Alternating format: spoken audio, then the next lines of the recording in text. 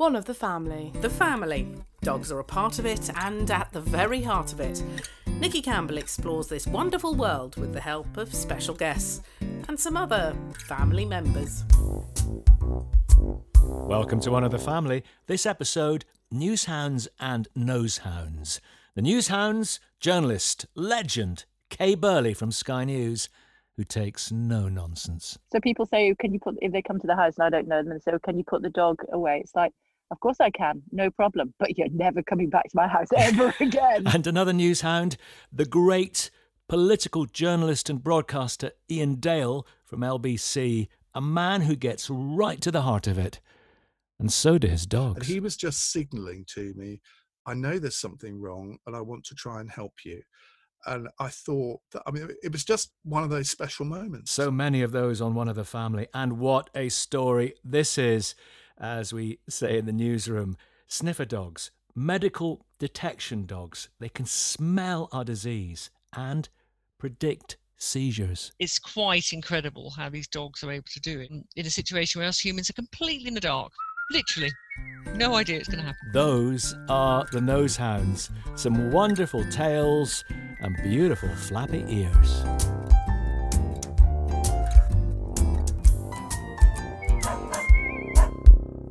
Right, what a story this is. What a story this is. I've written a One of the Family news theme, especially for the occasion, and because One of the Family... One of the family. Yeah, is a newsreader, Tina Ritchie. So good they named her twice.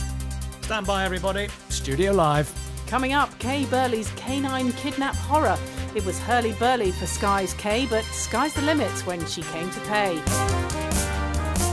Iain Dale on the dogs in his life and Dr. Claire Guest on the dogs saving ours. But first, the headlines. Right, here are the headlines. Burley had her dog stolen. The police did nothing and she had to pay a ransom. So the baby was still quite small. Being an Irish setter, he'd like to run off. He'd run up the street. The baby was in the buggy. He was crying. So I decided to put the baby in the house with Dad and then went back out again. And there was no dog to be seen. And I walked up and down for a couple of hours, couldn't find him. Then a couple of days, couldn't find him. Walked around everywhere I could think of, all the old haunts, got everybody to try and shout his name. No one could find him. And then I started putting posters up saying reward, etc., etc. And somebody had stolen him. And I know, and responded for the reward. And then I rang the police and said, somebody has taken my dog and they're bringing him back now, and I've promised to give them a reward. And they said, sorry, we're too busy. I said, but this is dog nap, this is kidnap, whatever you want to call it. But I was just pleased in the end that I got the dog back. How much was the reward? £500, so not very much, but 20 odd years ago it was quite a lot of money. Yeah. And how did you change over the money? They were very brazen. They came to the house. What? I know, and I gave them the money and I got the dog back. That's extraordinary. What were they like? I wanted to kill them, if I'm honest. But actually, it was sort of, it was that emotion of thrilled that I'd got the dog back and desperate that these people had the audacity to take my dog in the first place, and all of the anxiety that had created. So when they knocked on the door, oh my God, I can understand why you wanted to kill them. Yeah. And how did they steal him? Did they just, give him some biscuits or something? Yeah, well, I'm guessing they just, I don't know, didn't go into the detail. I'm guessing they just, he just followed them because they might have had a biscuit or something, to entice them with. One does wonder, I think everybody would be wondering, what would my dog do in that situation if strangers came for them? Kevin Bridges was telling me that his beautiful dog Annie would probably, so long as somebody tickles her tummy, she'd probably roll over and say, right, his laptop's over there and his phone's through there, and it's says to you, have it. Yeah, exactly that. They wanted the money and off they went. I was surprised that the police didn't come, but they weren't interested. How interesting, huh? Really interesting. I just felt that they should have, they should have had something to answer for. But at that stage, I was just happy. Just give him the brown envelope and get your dog back. Yeah, exactly that. And he was, as I said, he was very pleased. And my son, who was then little, was very pleased to see him as well, and we were sort of reunited. I can't even begin to imagine what it must be like. I often think about when we see stories about kids missing and their parents, you know, hoping against hope that they come back. And I think, you know, I had a tiny taste of that when Fred was stolen for those 4 days. If you're a dog lover, only dog lovers realise just what that wrenching, that heartache is until that animal comes back to you. I would have had to have taken drugs to calm me down. I had the baby with me. Oh. I would just walk for hours and hours across the fields, shouting out his name and hoping against hope that he would come back. It was just the worst experience. But, you know, when that moment when I did open the front door and he was there, yeah, bottle that. One of the family. If one of the dogs was kidnapped, Oh my god. What would we do? Stop, that's my biggest fear. is it? Well, the microchips, doesn't that work? Oh no, you have to find the dogs to have that. Yeah. How would you feel? I would hunt them It down. would just whoever be did it. like, I can't even imagine. Kay's dog was taken and she paid a ransom of £500. She put a poster up and she paid the ransom. How much would we pay? Everything. All we have. Would we sell the house? Would we go that far? I think we would. I would do everything in my power to get them back. Whatever it costs. Yeah, wouldn't you? Right back at you. Do you know what I mean? Would you sell the house? The estate where I live out in the country, an Irish setter disappeared from the garden the other day, and everybody, you know, it was a call to arms, and everybody went out to look for the dog, and 2 hours later she was found about 5 miles away, where she'd run after a rabbit. We all had a, you know, sigh of relief, and it took me back that 20 odd years and all those emotions that I felt at the time. Thankfully, the dog came back, although it has got a stupid name. What's that? Poppy. Who calls their dog Poppy? Seriously, you've got to have a proper name for a dog, haven't you? Yeah. Well, anyway, my 2 West Highland Terriers, Misty and Poppy. None of them ever...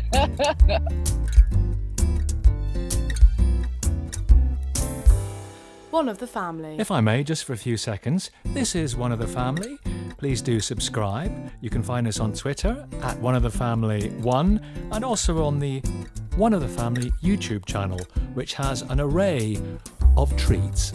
It's the podcast for people who love dogs and people who love dogs. Isn't it odd when people come to your house who don't like dogs? Yeah. Or don't understand dogs. I mean, all my daughters' friends, they love dogs because they've grown up around them and they have dogs and they have pets. And, but when people come here and you get that, it's something so alien to dog lovers when they go, ugh, what is this thing? It's strange, isn't it? Yeah. So people say, can you put, if they come to the house and I don't know them, and say, can you put the dog away? It's like, of course I can, no problem. But you're never coming back to my house ever again. Ever again. Enjoy my hospitality while you can. I love my 2 boys. You know, when I think about my previous dogs, it always brings a smile to my face. Pete Townsend's wife, Rachel Fuller, saw the image that I put up of Gordon when he passed, and she took a screen grab of it, put that image onto a cross-stitch cushion, spent 2 years replicating the image of Gordon's face, and I got it in the post a couple of weeks ago. We didn't know each other. She just did it. S.K. Burley. What a lovely gesture. Right, I've put this news theme together, so I've got to use it at least twice. Here we go. Studio standby, Tina Ritchie. Coming up, Iain Dale. He prizes the truth out of politicians, but what he really prizes are Dude and Bubba, his beloved dogs. And in Parliament they say the noes have it. Well, the nose detects it. Medical detection dogs later. Iain Dale right now. So Dude, the Jack Russell, and Bubba, the miniature schnauzer, living together in perfect harmony. Mostly. They've only ever had one fight, and it was actually really upsetting because they'd never had one before. We got them within a week of each other, and so they were about 6 weeks old. They were puppies, and I've got a video of the first time that they met, and it's really quite sweet. And so they've grown up with each other. They've never experienced life without each other, really, or not that they can remember. and they've always doted on each other. One is the boss and one is much more intelligent than the other, but they always get on. And there was just one time when I can't even remember what provoked it now, and they just went for it, and we had to separate them. And that's the only time in 9 years that they've done it. And I mean, I was really upset by it because I'd never seen them do it before. And of course, you think, well, if they do it once, they could then do it again. Although actually, they haven't. It was proper, was it? The lips pulled back and the wolf teeth, the whole bit. Oh yeah, oh yeah. Yeah, because you see, Dude is a very untypical Jack Russell. He is the most docile dog you've ever met, the most loving dog you will ever meet. He never growls. He barks if the postman comes up the road, but if he ever encountered the postman, he'd lick him to death. He's not a biter, which of course people imagine Jack Russells always are. So to see him like that, it was really quite weird. Bubba is also very docile, but his jaw doesn't quite meet. So even if he tries to bite anything, he can't quite do it because the bottom and the top of his jaw don't meet. But he was going for it as well. So yeah, very upsetting. It's amazing when it spills over from that, play fighting, play wrestling. It just crosses the line. I've seen it a couple of times with our West Highland Terriers. We have a mother and a daughter. And like mothers and daughters in this house, occasionally there is a humdinger. You think, well, is this going to be par for the course now? Now they didn't actually draw blood. Not like Andrew Neil. Before Dude and Bubba, Iain had Geo. Here is a beautiful story. We got Geo. I'd only been with John for like 2 years at that point, and looking back, it was utter madness getting a dog after a relationship that was only 2 years old. As Anne Widdicombe said to me once, well, it's well known that gay relationships only last 2 years long. And I looked her in the face and I said, in my experience, it's more like 20 minutes, which to her credit, she did laugh at. So we got him from Battersea. And I was running Politico's bookshop in Westminster at that time. So we took him back to the bookshop, got a little box for him to sit in. He literally, you could hold him in the palm of your hand. He was about 6 weeks old. And the reason we actually went to get a fully grown dog, because we thought, well, we need a dog that knows how to behave. But there was nothing there that really grabbed us. All of the dogs seemed to have real issues. And then they said, well, come and look at the puppies. And we said, well, we don't really want a puppy. And so we looked in this pen, and there were about 20 of them in there. And there was this little face at the back. And as soon as it saw me, it ran towards me. And that was it. I mean, you know what it's like. You just sort of instantly connect with a dog. So we went back, I don't know how long later, and collected him. And so that was in 1997. And he was a typical Jack Russell. He could be a little bit vicious. He didn't like children. He didn't like people on bicycles. But he could be a very loving dog. But he was very energetic, typical Jack Russell, just wanted to run around everywhere, loved to chase after a ball. And but one day he was racing around the house. He used to do circuits of the house. He'd have these sort of moments of hyperaction, just run around the house at sort of full pelt. And he jumped on the couch and then jumped off again. And you could tell that he'd done something to his leg. So we took him to the vet, and he'd broken a ligament in his knee. I'm not really sure whether dogs really have knees, but that was what the vet said. And he could never really run properly after that. And he started to put on a lot of weight because we couldn't take him for the long walks that he used to go on. And he then got diabetes, which often happens with dogs. And he got to the age of 14. It was in 2011. And he had had a couple of minor strokes. And you could sort of tell that he wasn't going to last much longer. And I remember I had to go to Australia for 3 weeks. And I rang the vet up and I said, look, I need to know, is he likely to last at least 3 weeks? And the vet said, well, I can't really say, but I think he probably will. And I said to John, I said, if he dies, you can't tell me. Which, in a way, would have been a really awful thing to do. But anyway, the first thing I remember coming back at Heathrow, I said, he's still alive, isn't he? And he was. And anyway, about 2 weeks after that, God, I'm even tearing up before I even tell the main story.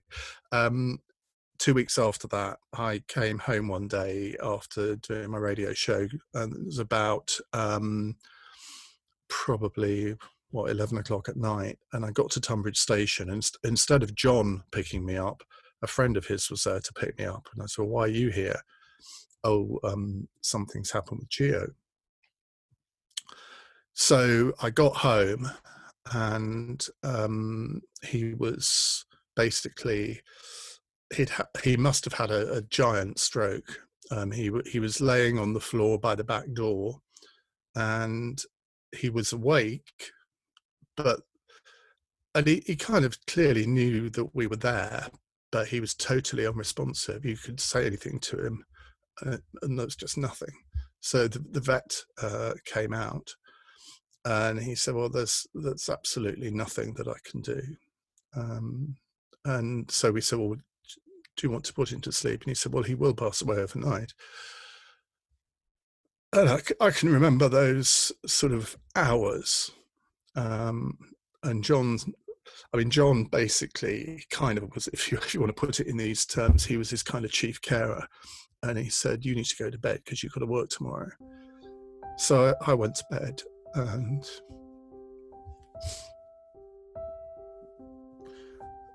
I can remember about 5 o'clock he came in and said he'd died. And he said, do you want to see him? And I said, no. And because I didn't want to remember him in that state.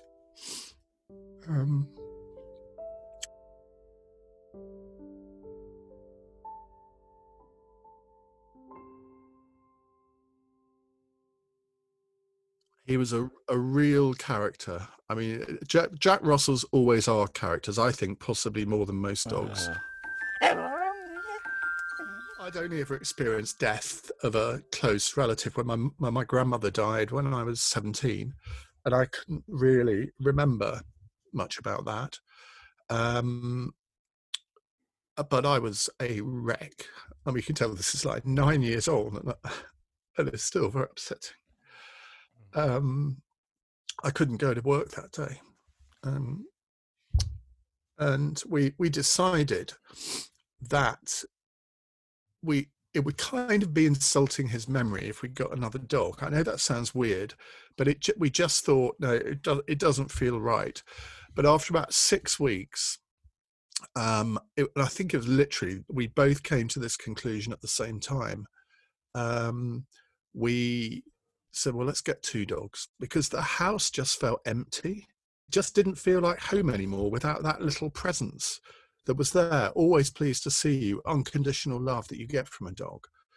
So we decided we would get 2, and started on a search for them. And so that's how we ended up with Dude and Bubba. One of the family. Well, one of the family, Bria Campbell, is away and is really missing one of the family, and wanted to say so on One of the Family. I miss Maxwell so much when I'm at uni. Oh my days. Like, all I want when I come back from the library, I've had a hard day and I just want a hug. Do you know what I mean? I miss his smell. I miss his face. Just that little look he gives you when you walk in the door. Oh God, it's really tough seeing other people walking their dogs, because it's like a big part of my life missing, to be honest. I know that feeling. I know you know that feeling. There's something else that, particularly at the moment, is making her miss him so much. I feel like he'd be a really, really great distraction from all the shit that's going on in the world right now.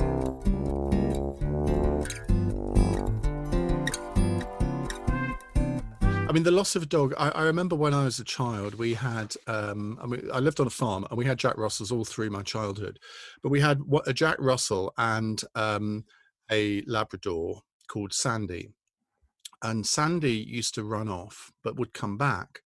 And then a few weeks later, he'd run off, and we never knew where he went. And then there was one time, and I can only have been about 9 or 10 years old, maybe even younger than that. And I remember my dad saying to me, he's come back to say, God, he's come back to say goodbye. We never saw him again. And we never could work out why he did that, because he had a fantastic life on the farm. he must have found some other place where he felt very welcome as well, and just decided, well, I'm going to live there rather than there. I can't think of any other reason. But I mean, dogs are such weird and wonderful beasts, aren't they? Yeah. I mean, Dude, for example, is the most intelligent dog I've ever seen. He literally understands you in a way that I've never seen in another dog. And there was I can't remember what caused me to be really unhappy one day, but he instantly knew, and he would come and, I mean, Dude, as he gets older, he becomes much more affectionate, and he'll sometimes come and sit on your lap voluntarily, which he would never have done until the last couple of years. But he knew that I was really unhappy, and I think it may have been when my dad died. And he came and just sort of licked my face in a way that he hadn't ever done before, and he was just signaling to me, I know there's something wrong, and I want to try and help you. And I thought that, I mean, it was just one of those special moments. Iain Dale. And now for those special dogs. Dogs who help us so much. Medical detection dogs. Now, the word amazing is overused. So let me put it this way. This is amazing. Our dogs and their incredible sense of smell. One of the family. What do you want? Did you know What? a dog has 350 million sensory receptors? How many have we got?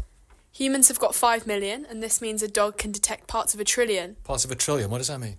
A teaspoon of sugar in the volume of water held in 2 Olympic-sized swimming pools. Makes the medicine go down.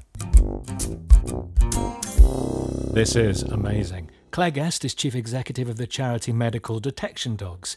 Dogs detecting disease by odour, cancer, neurological disease, malaria, bacterial infection, predicting seizures, and COVID. If you know and love dogs, it makes perfect sense. Because they smell our fear, they smell our love in our endorphins. Absolutely. They know how we're feeling from the sense of smell. Yeah. So how did this start?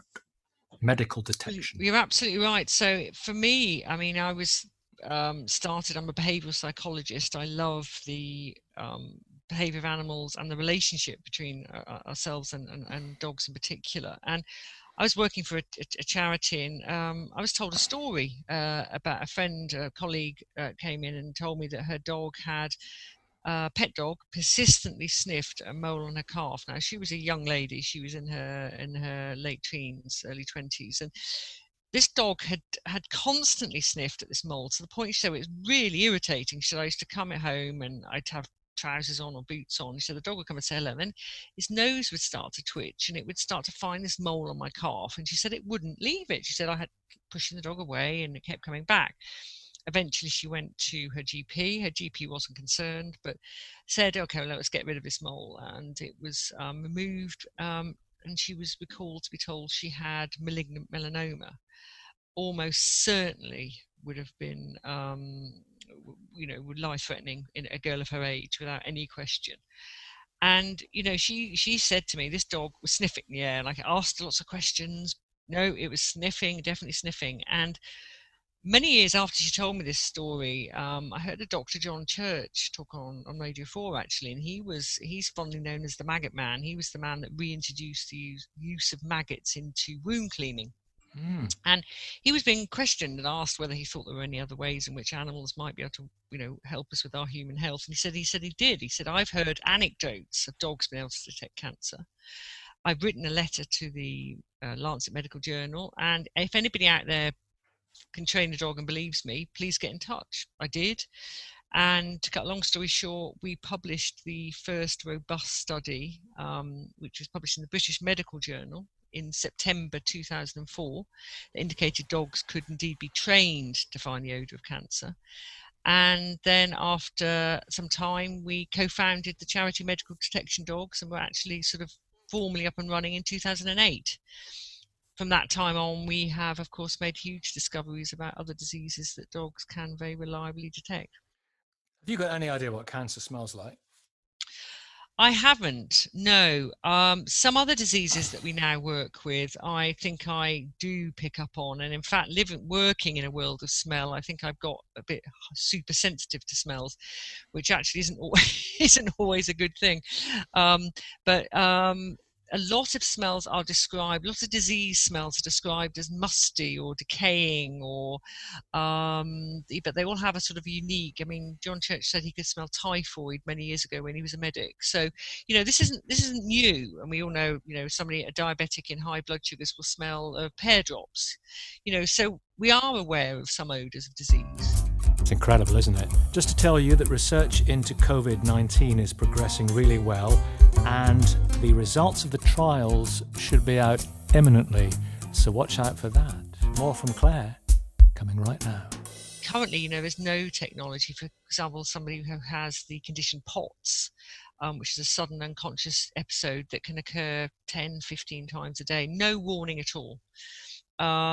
There's no technology at the moment that can warn that person. So they crash to the floor, break bones, hit other people, damage themselves. And, it's a horrible, horrible condition, means that they have to use a wheelchair.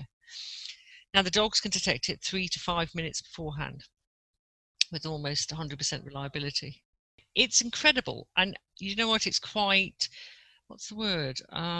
When you witness an alert, we had one yesterday, fun enough, because we had a member, we had one of our clients on site. So people, obviously socially distancing, but buzzing about, and all of a sudden the dog goes still and stares straight at this girl, and this particular dog's alert's the stare. And she said immediately, I'm going to have an episode. Just had long enough to sit down, make herself safe. And then this girl sadly went into a full-blown seizure. But it's quite incredible how these dogs are able to do it, and in a situation where us humans are completely in the dark, literally no idea it's going to happen.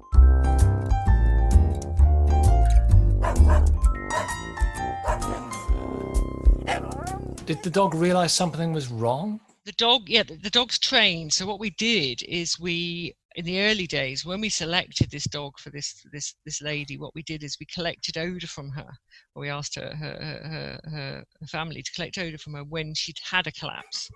So what we were able to do is collect odour from her, put them in pots, and the dog was then trained on this odour. So this dog knows that this is an odour we wanted to recognise. And actually for the dog, we make it very rewarding. So we say, hey, you tell us this odour's here, and we'll reward you for it. And that's basically how it works. And that way, of course, you increase the behaviour, the dog gets more and more confident, and the dog gets more persistent, because what the dog says is, if you don't take notice of me when I'm telling you this odour's here, I'll come back and tell you again because you haven't treated me. So it actually works really instinctively, that the whole thing works really, really well. Neurological diseases such as Parkinson's, where are we with that? What we've discovered is that dogs can reliably detect individuals who have early Parkinson's symptoms before they have any medication from a piece of cloth that's wiped on the back of the neck with over 85% reliability. Now, now this is not surprising to us.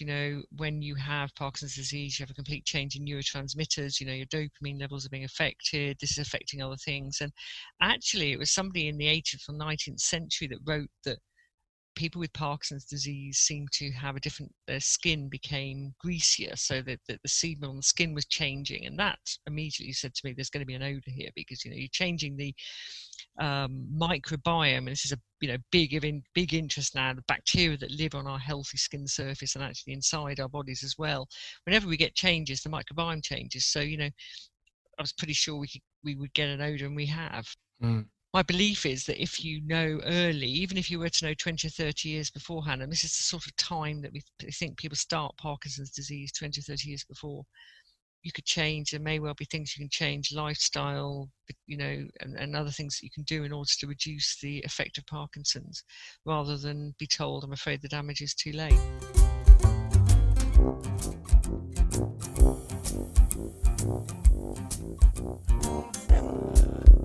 We're really lucky. We're able to use a lot of unwanted dogs, because these dogs tend to end up in rescue because they're a bit too boisterous, and too much for their owners. So we have a complete no kennel policy. It was absolutely imperative when we started the charity. We wanted all our dogs to live normal, happy lives when they're not doing their job. And so they come into the training centre in the morning, and we have wonderful fosterers, volunteer fosterers all around the county that take the dogs home in the evening, and they have a normal dog evening and sit on the sofa. In fact, I've got a little dog, Asher, who's by my feet here, who's one of the COVID dogs, and he had 7 homes before I had him, and he had a number of behaviour problems, some of which I think would have resulted, I'm afraid, in a short life, because he'd started to react very badly to a number of things. And all he wanted really, I mean, there were some other complications, but all he really wanted was a job to do.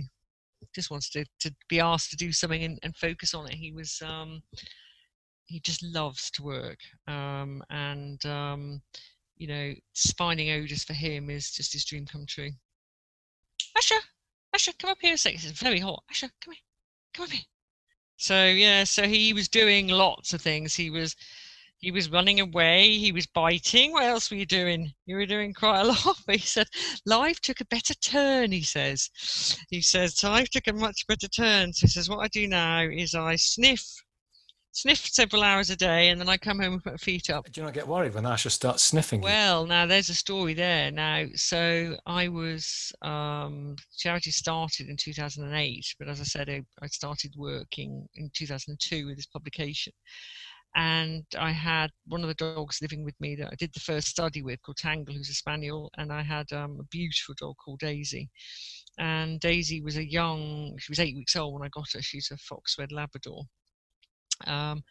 And she was working on prostate cancer. She was the dog that told me that actually a dog that's trained on bladder cancer can then go on to be trained to detect prostate cancer with very little further training. Now that's very interesting, because what it means is that cancer itself must have a generic odour that is slightly changed due to the organ it's in, but actually still has a cancery odour, if you like.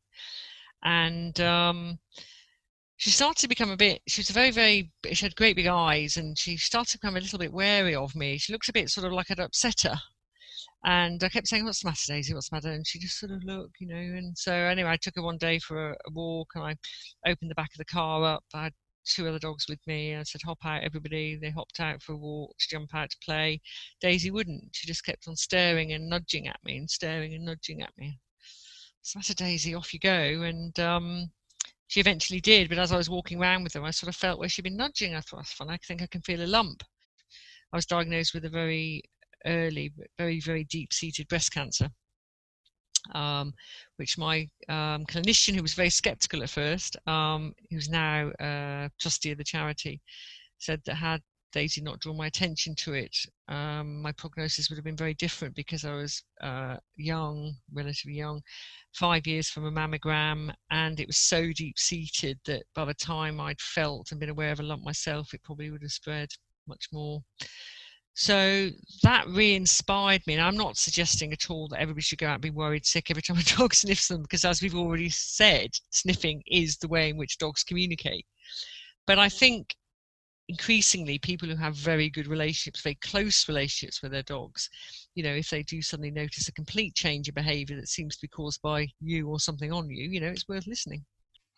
As a behaviourist, I've spent many years looking at what was always considered to be abnormal canine behaviour and how we can sort of assist. And you do wonder, looking back, how many dogs were actually saying that there was something they were concerned about in their owners, but we just didn't have the understanding then to know what was going on.